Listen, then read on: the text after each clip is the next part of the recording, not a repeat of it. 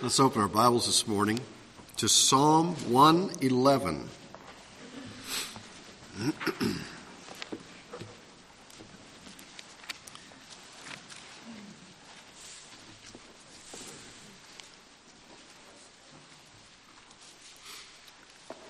Psalm 111. There's no title to this psalm. It just is Psalm 111.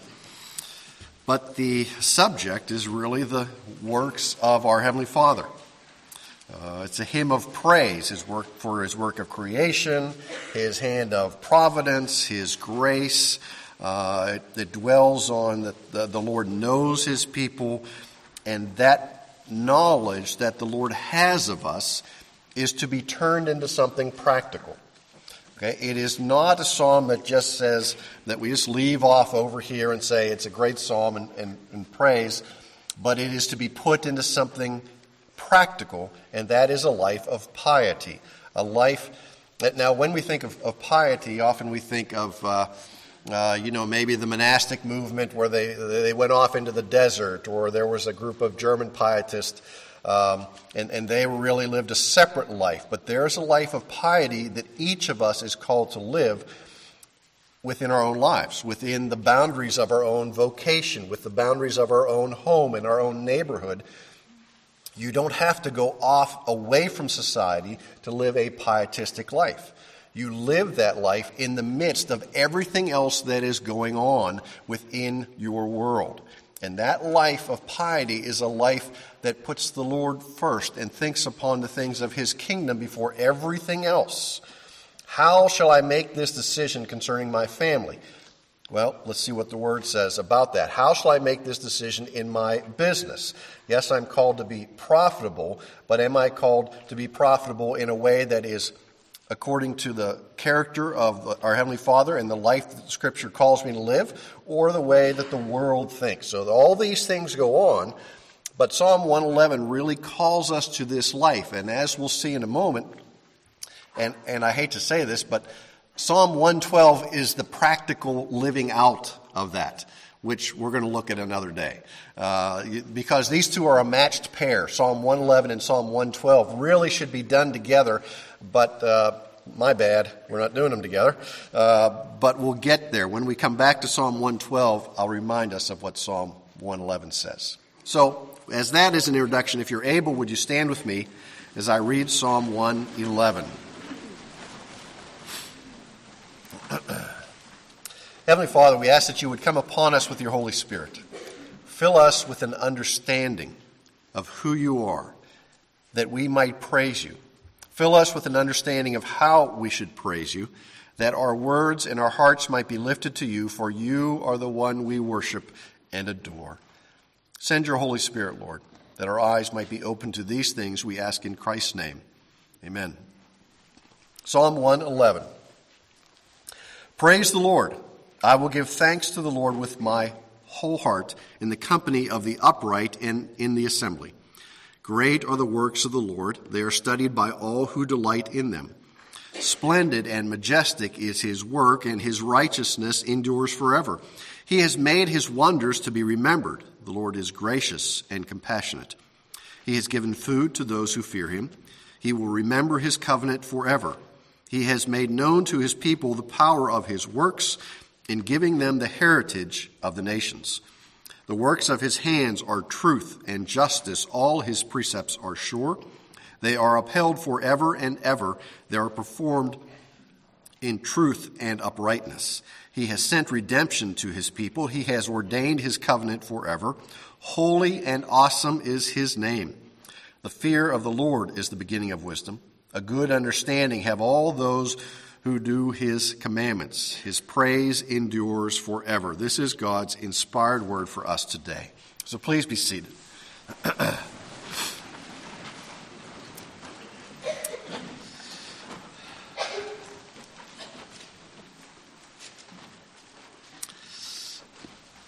We are called to worship. And we are called to worship. And the more that we worship, the more we become conformed to God. The more we worship our Heavenly Father, the more we become conformed to Him. Now that's the positive side. The negative side is the more you worship something, the more conformed you become to that something. Okay? Now, the good side is if I'm worshiping God and according to His Word and in the body of Christ, then I'm going to become more conformed to Him. The bad side is if I'm worshiping, you fill in the blank, anything other than God, you will become more conformed to that other thing. If you worship stuff, you will become more materialistic. If you worship your children, I raise my children up on this pedestal, you will become like them, but that's not what you want. You want what?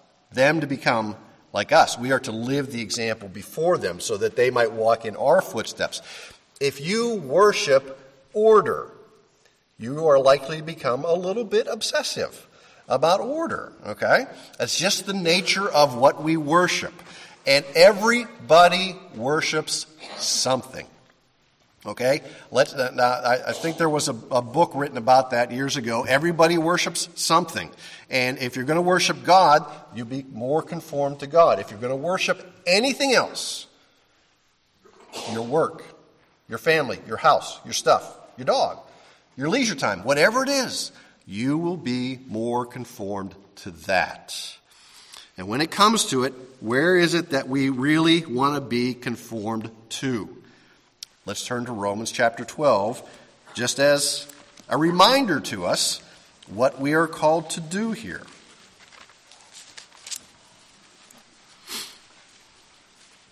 Our lives, our attitudes, our practices take on the characteristics of the thing that we worship.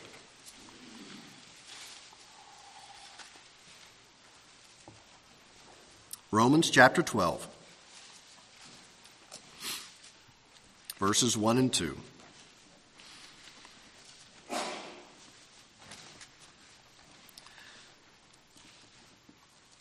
I urge you, therefore, brethren, by the mercies of God, to present your bodies a living and holy sacrifice acceptable to God, which is your spiritual service of worship.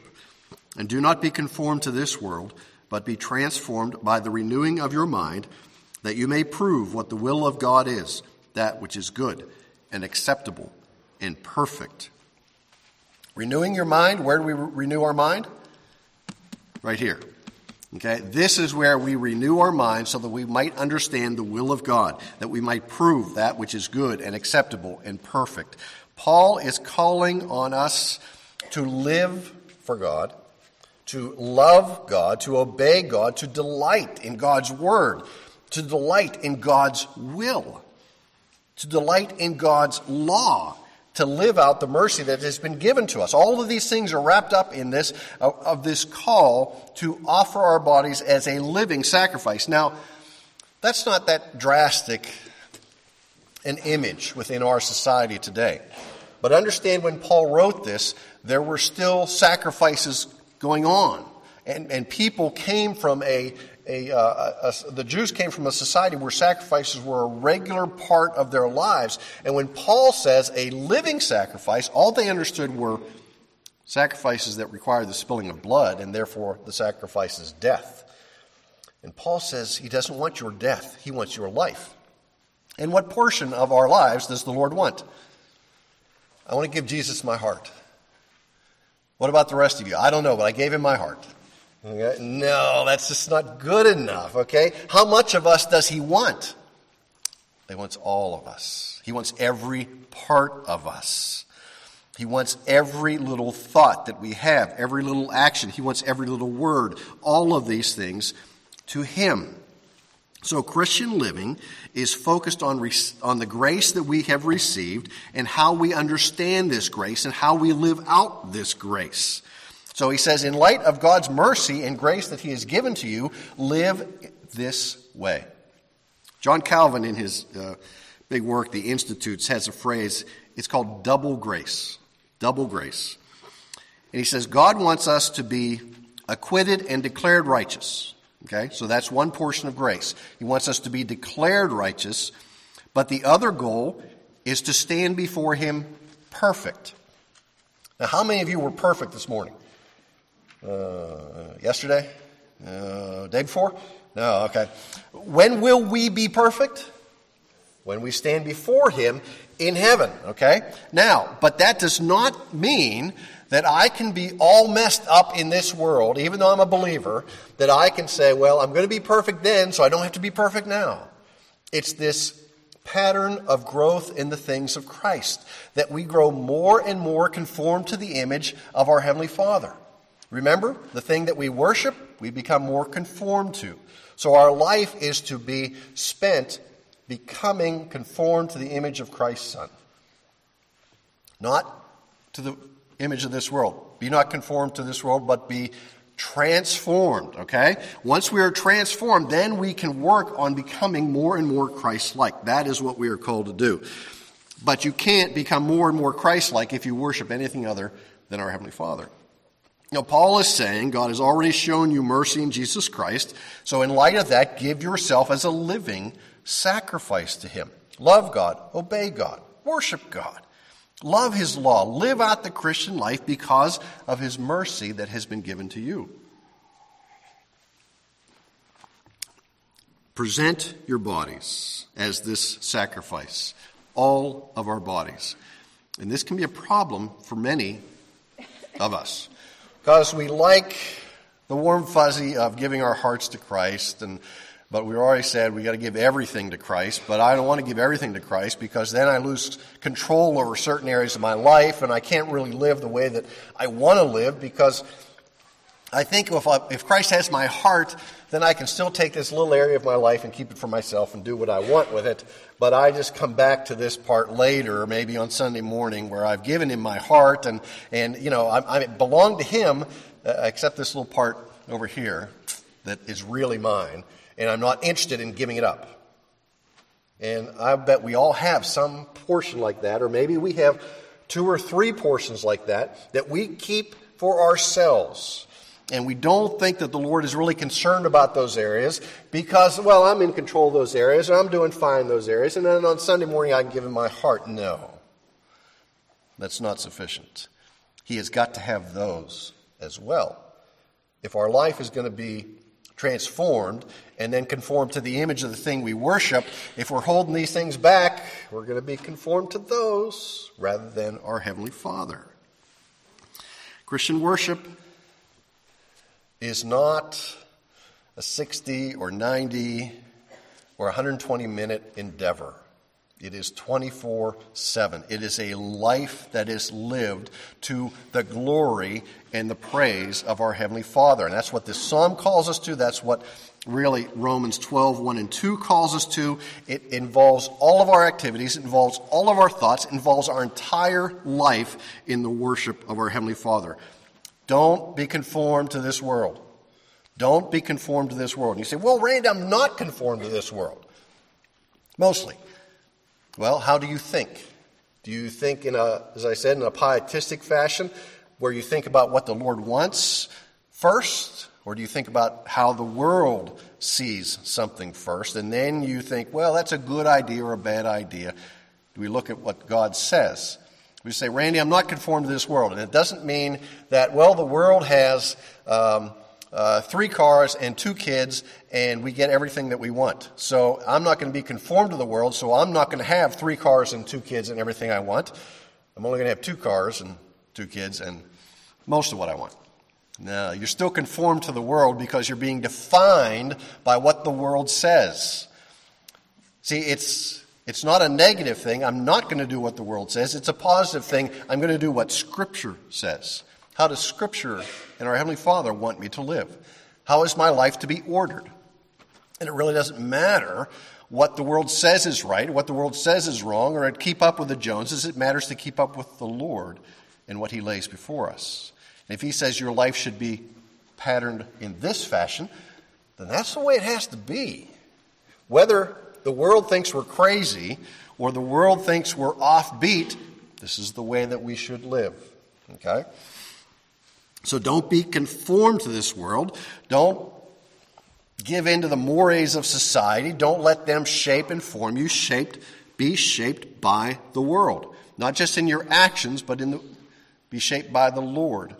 not just in your actions, but in the way that you think as well. Our mindset has to be that of the Christian mindset.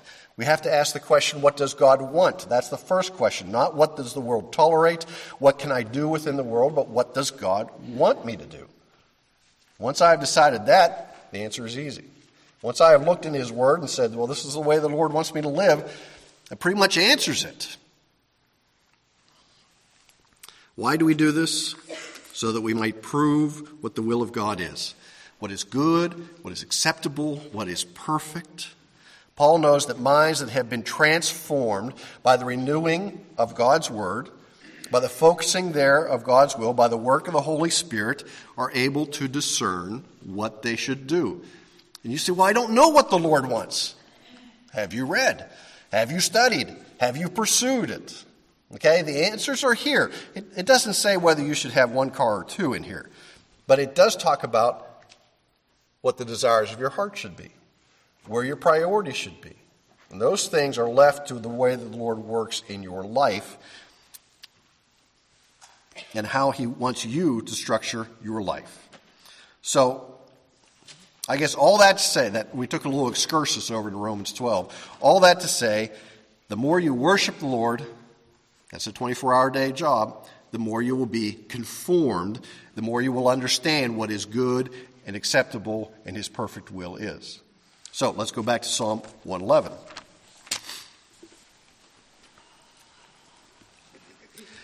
Now remember, Hebrew poetry is not like English poetry in our language. English poetry often rhymes. Okay? The only poem I can think, Ring Around the Rosy, Pocket Full of Posies. Okay? And that deals with the plague, doesn't it? Isn't that where that one comes from? This wasn't a good example, but that's the only one I can think of that rhymes right now. Roses are red, violets are blue. Sugar is sweet, and so are you. That's nice. Okay? Hebrew poetry does not rhyme. Okay? It has its own vehicle for determining that it is poetry. Often we'll have, remember, we talked about this in the introduction, often you'll have parallelism, where Hebrew poetry will say, in the first line it will say one thing, and then in the second line it will say the same thing in a different way. Or often it is translated the same way. Okay, that's one mark of Hebrew poetry. Another mark of Hebrew poetry is acrostics. And acrostics are, a letter starts every new section. And like the Mother's Day thing, M is for mother or whatever. I won't sing that for you. But you have that acrostic that deals with mother. Here you have this acrostic that goes through the Hebrew alphabet. Now, I know you're wondering, well, Rand, why don't you give us the Hebrew alphabet? No, you're not getting that. Aleph, Beth, Gimel, Daleth, that's 4 letters. Okay, but understand, once you begin verse 2, you have all of the Hebrew alphabet there as the first letter for each word in the Hebrew. And that is one of the marks of Hebrew poetry. Okay, so it begins with praise the Lord, and it ends with what? His praise endures forever. Praise the Lord. Now, this psalm reveals for us what we talked about earlier, the biblical piety. And it's not a biblical piety that is pie in the sky that you can't ever obtain. It is something very real and very concrete. And it is not like the piety of the Pharisees in the New Testament. Jesus called them what? He said, you're nothing but whitewashed tombs. Okay? You look good on the outside, but on the inside you're full of death and you're rotten. Okay? That's not biblical piety. Biblical piety flows from the inside. It flows from the change that has taken place in your life by God's grace. And then it comes out in your actions and in your words. Okay? So that's what this is really about. So the psalm not only tells us to praise God, but it shows us how to praise God. Okay? Not only tells us that we are to praise Him, it shows us how to praise God. The author says, basically, I'm going to do it for you, so that we're right along with you, so that we're all involved in this activity. And it reminds us that when we gather to worship, the most important thing is what? It is our object of worship. It is our object of worship. Now, we're going to have a brief English lesson for all of you English files or English teachers or people who love the use of correct grammar. Thank you. I blanked on that. Worship is a transitive verb. A transitive verb. Now, most of us, because I had looked this up, I didn't know this, but most of us are going, well, that's great. But a transitive verb demands a what? Not just an object, but a direct object. It demands a direct object. So we have come to worship.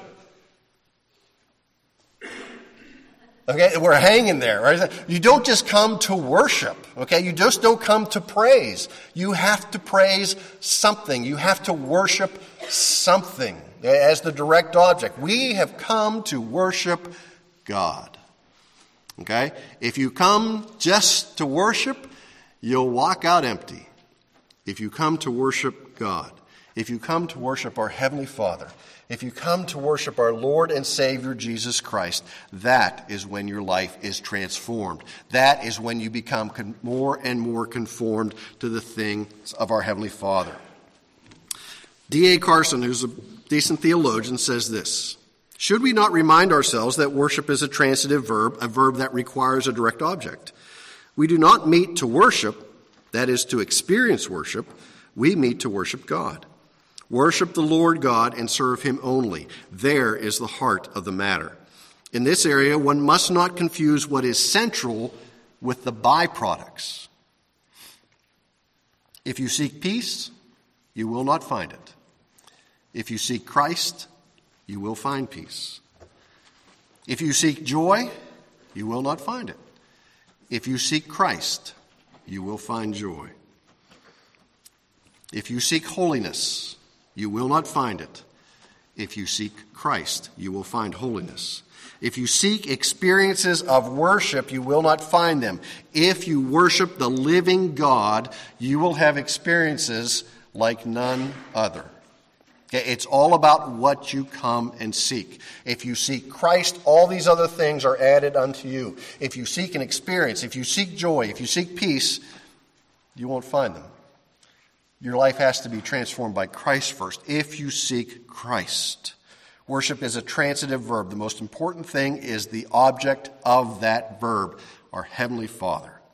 So the call in verse 1 is to praise the Lord. How are we to praise the Lord? With my whole heart, in the company of the upright and in the congregation.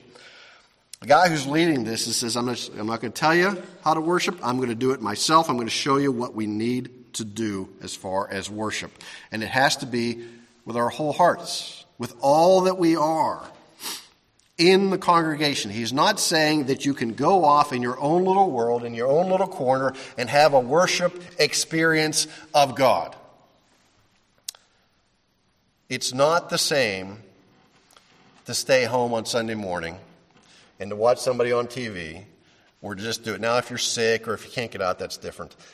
There's an experience of the whole body in the congregation, the whole council. There's an experience of being together to worship our Heavenly Father. It is not the same driving down the road with the Christian music on singing. That's not the same type that we get here. It is here in the midst of the body of Christ that we come to worship our Heavenly Father. And the psalmist is saying, I have to do it in the midst of everybody. Okay, we all have to be together. How many of us have come to worship and we've had a bad day, we've had a bad week, I've just been pressed upon, or I've had a bad year. I've come and I've got these burdens, and all of a sudden we start to sing and we start to pray.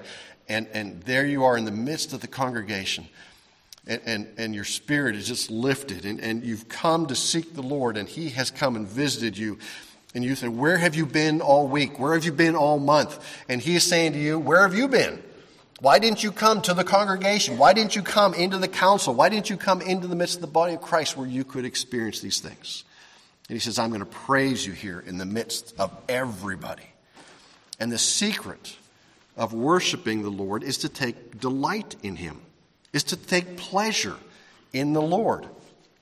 Now let's think about this for a moment. Excuse me.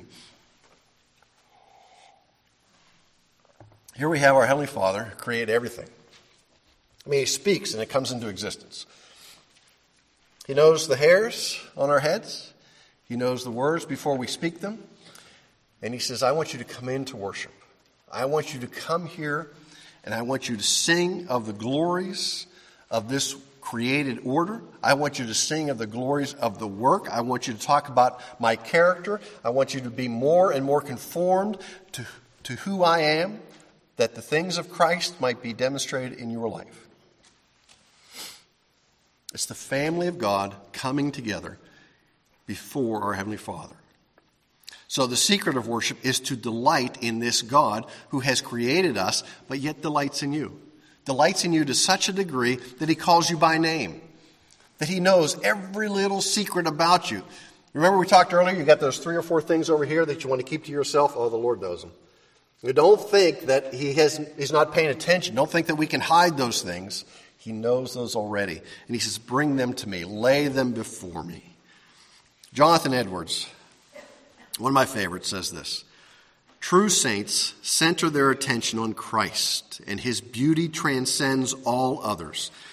His delight is the source of all other delight. He in himself is the best among 10,000 and altogether lovely. These saints delight in the way of salvation through Christ because it demonstrates God's perfection and wonder. They enjoy holiness, wholeness, while they take no pleasure in sin. God's love is as sweet a taste in their mouths, regardless of whether their own interests are met or not. They rejoice over all that Christ has done for them, and they delight merely because God is God. And then this delight spills over into all of God's other works. In other words, he's focusing our worship on delighting in the God above, the God who is our object of worship. We should take this great delight in. It is Christ in his rightful place. It is understanding our Heavenly Father and his power and authority and righteousness, but also his intimate knowledge of us. What did you just think 10 seconds ago? Your neighbor doesn't know, but God knows. Not only does he know about what I thought, he knows about what everybody else thought. Everybody else in this entire world he knows. There's nothing that we can keep from him. And he says, come to me. Don't think I don't understand you. Don't think I don't know you intimately. Come to me that you may find all the things that you seek. Let's keep going in the psalm here. Praise the Lord, I will give thanks with all my heart in the company of the upright in the assembly. Great are the works of the Lord. They are studied by all who delight in them. Splendid and majestic is his work, and his righteousness endures forever. He has made his wonders to be remembered. The Lord is gracious and compassionate. So one of the keys to piety, one of the keys to living the Christian life really is treasuring up and remembering what the Lord has done. Now the psalmist is talking here really in 2, 3, and 4 about the general characteristics of the Lord, and then he gets into some specifics in the next couple of verses, which we'll see. But these are things we need to remember. We need to remember that the Lord is always attentive to us. And when we get in the desert, when we get out there and we think, oh man, I just don't know where the Lord is. I haven't heard from him. I just don't feel close to him. He's not the one who has departed. We are the one who has departed. We are the one who has stopped reading or stopped praying or stopped worshiping. We are the one who have something in our heart that is, we know it's offensive to the Lord, but we're going to keep it there anyway. And we have distanced ourselves from him. He is never the one who leaves us. He is always there to care for us. Okay, and then we can see his works. Great are the works of the Lord. They are studied by all who delight in them. Okay. Then we get into verses 5 through 8. And these remember specific events and then are applied into the future. Okay, they're remembrances of God's work. Verse 5, he gives food to those who fear him. When did the Lord give food? Manna from heaven. Okay. The people who were reading this would have understood that application. He will remember his covenant forever. He makes an everlasting covenant with his people. He has made known to his people the power of his works in giving them the heritage of the nations. The heritage of the nations is another way of saying the promised land. Okay? Those lands belong to somebody else, but the Lord said those are yours, and I'm going to give those to you. So we find that we are to praise the Lord for all of these things that he has given. And then we find a carryover in the New Testament. We pray this every Sunday. Give us this day our daily bread. What about tomorrow? We'll trust the Lord tomorrow for it. Where does that come from? The Old Testament, the manna. They were to gather how much? Only enough for one day. Except on the day before the Sabbath, then they were gathered 2 days' worth, so they wouldn't gather on the Sabbath. See, it's a carryover here. That's Matthew 6. In Hebrews 7, we see Jesus becomes the guarantor of the better covenant, the new covenant. Okay, the fulfillment. He's the mediator of the new covenant. The law is a permanent possession of God's people. All of these things which are hinted at here in this psalm, talked about in the Old Testament, come to the fulfillment of the New Testament. Okay? And then verse 9. This, perhaps more than anything else, is the reason to praise our Heavenly Father. He has sent redemption to his people. Redemption to his people. Now, redemption is a business term in particular. It's not a theological term. It's a theological term that we have sort of taken off. Turn over to Hosea. Hosea comes right after Daniel, right before Joel.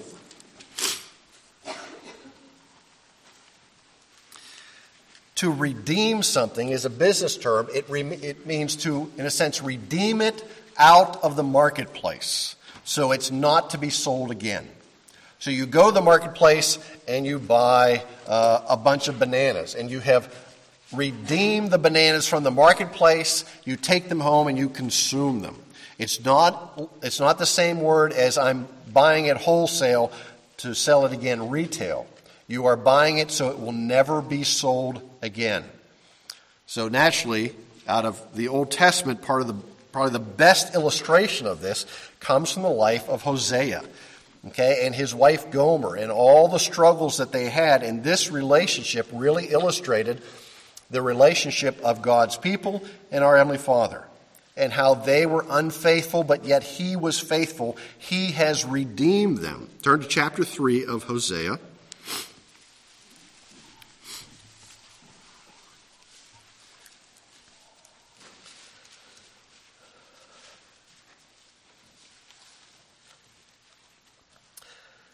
Chapter 3, Then the Lord said to me, Go again, love a woman who is loved by her husband, yet an adulteress, even as the Lord loves the sons of Israel, though they turn to other gods and love raisin cakes.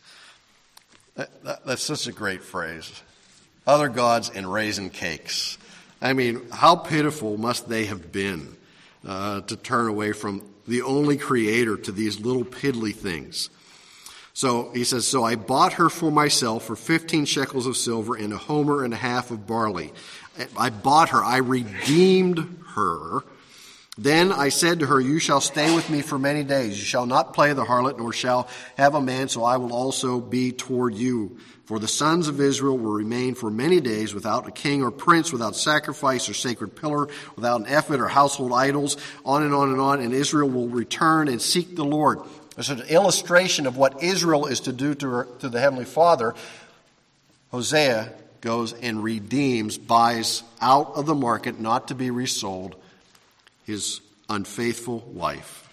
Okay? We also see this in Romans 8. You have been set free in Christ. You have been redeemed, not for resale, never to be bought again. Once Christ lays a hold of us, you are redeemed for all times. So back to Psalm 111. He has sent redemption to his people. He has ordained his covenant for how long? Forever. Holy and awesome is his name. Now, I'll only touch on this last verse because that's next week. It's a whole verse for next week. The fear of the Lord is the beginning of wisdom. We walk around and we go, oh, how could I be so stupid? Maybe the first question is, well, maybe you don't fear the Lord, Rand. The fear of the Lord is the beginning of wisdom. We see this in Proverbs. We see this, we usually associate this kind of stuff with the Old Testament. This is rampant in the New Testament as well, that we are called to fear the Lord. It doesn't mean just to shake in his presence, but it is a holy and awesome fear of who he is. It is a respect. It goes beyond the word that we might associate with a fright movie. It goes to really an understanding of who the Lord is in our place before him. So let's pray. Our Heavenly Father, you call us to praise you because of who you are and what you have done, your deeds, your promises, your covenant, your love, your redemption to us. You call us to worship you, to conform our lives to you, that you may be the object of our desires, of our affections, of all that we are, that you alone may have preeminence in our lives,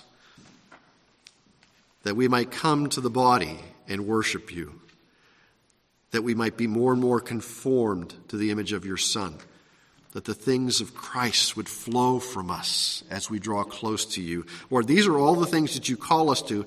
We have to act on them. We cannot just say, well, those are good ideas. But we must have hearts that are ready to worship you. We must be prepared to worship. And we must understand that it is all of our lives that you want all the time. We can hold nothing back. Lord, your grace has always been sufficient, and it always will be sufficient. All that you demand of us is all that we have, but you offer so much more.